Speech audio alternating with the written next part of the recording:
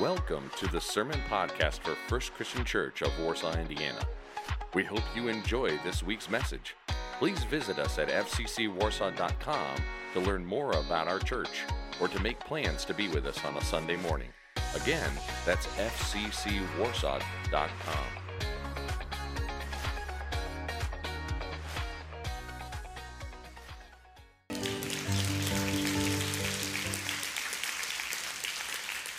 Yeah, in a strange way, I think I'm kind of thankful that Josh and Todd are not related to each other, but nice job, guys. That's pretty funny. Thanks for sharing that. Happy Mother's Day, one and all. Today we're going to look at a family story in the Bible, and it revolves around somebody by the name of Hannah. And if you want to open your Bible and follow along what we're going to be reading, it's in 1 Samuel chapter 1. 1 Samuel chapter 1 in the Old Testament, if you want to look it up in your Bible and your Bible app. Hannah is a great role model for us, and there are an awful lot of things that we can learn from her in a variety of ways. Now, 1 Samuel chapter 1 says that Hannah was married to a man named Elkanah, but there was a problem, and the problem was that Hannah couldn't get pregnant.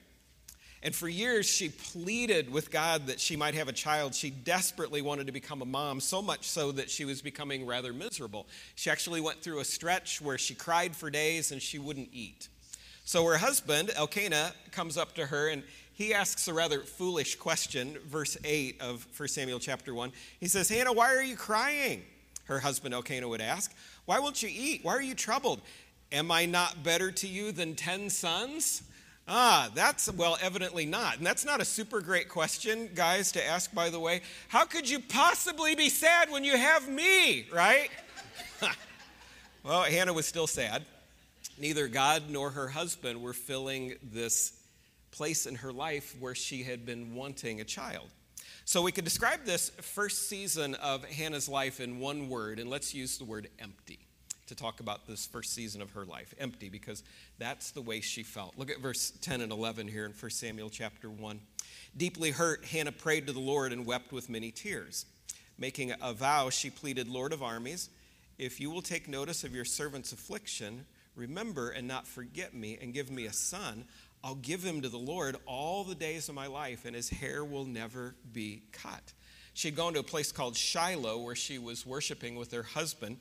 And while she was there, she made that big promise, like it's a bold promise. God, if you give me a child, I'll give him back to you, and he'll be yours all the days of his life.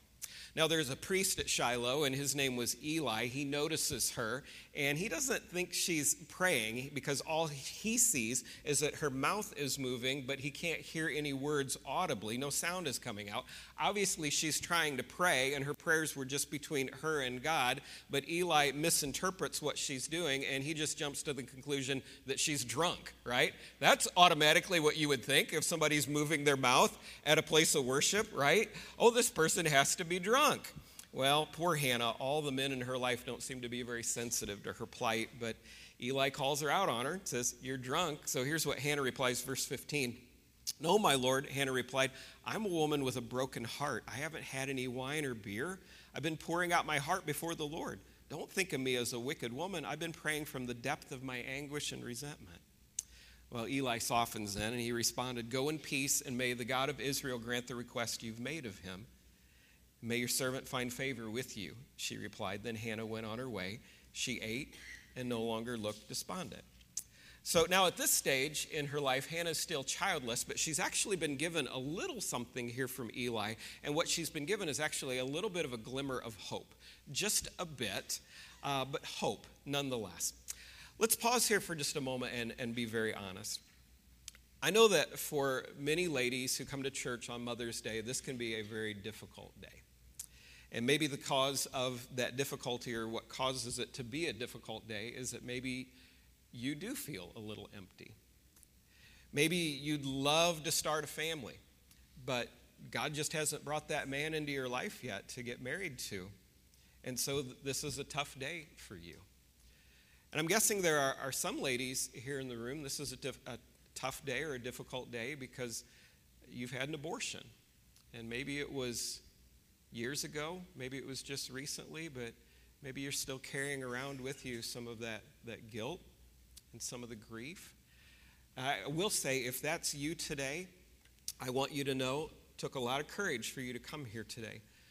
And I also want you to know that God is somebody who forgives and restores, and he will do that absolutely completely. But maybe for you today, that's part of what causes you to feel a little bit empty. Maybe you've had a miscarriage. Some of the most teary moments that I've ever had in ministry is when a young couple comes to me, maybe after a worship service like this on a Sunday or some other time during the week, and they'll tell me that this child they've been hoping would come into the world, it's no longer going to happen the way that they hoped it would. And if that's your situation today, if you've experienced a miscarriage, it takes a great deal of courage for you to be here as well. And God sees the depth of your pain. My heart goes out to you as well. Maybe it's a tough day because you can relate to what Hannah was going through. Maybe you just haven't been able to get pregnant. And if you're a married couple and you find yourself in a similar circumstance, maybe you've thought about the adoption route, but perhaps you're still holding out hope that one day we're going to be able to have a child of our own, maybe the two of you together. But for that reason, and maybe many others, Mother's Day can be kind of a tough day. Tough day for a lot of women, and it can be a tough day for a lot of guys as well. Mother's Day would have been a tough day for Hannah as well because she felt empty. So she goes to the house of the Lord in this town called Shiloh, and she offers this prayer: God, if you just give me a child, I'll give him back to you all the days of his life. And so Hannah made that big promise, right? God, if I have a child, he's yours. But in this moment when she's still childless, at this portion of her story, I guess the word we could use to describe her would be empty. Okay? But then there's a second word to describe the next stage of her life, and that could be the word filled. Let's listen to verses 19 and 20 in 1 Samuel 1. The next morning, Elkanah and Hannah got up early to worship before the Lord. Afterward, they returned home to Ramah. Then Elkanah was intimate with his wife Hannah, and the Lord remembered her. After some time, Hannah conceived and gave birth to a son. She named him Samuel because she said, I requested him from the Lord. So now she has a son, and she's thrilled. But we have to understand something here in the midst of her excitement, and that is that it's really easy maybe for us to think that, wow, if we've been wanting to start a family, okay, if I... Thank you for listening to this week's sermon from First Christian Church of Warsaw, Indiana. We invite you to join us for worship on an upcoming Sunday morning. Check out our website at fccwarsaw.com for more details and information. Again, that's fccwarsaw.com.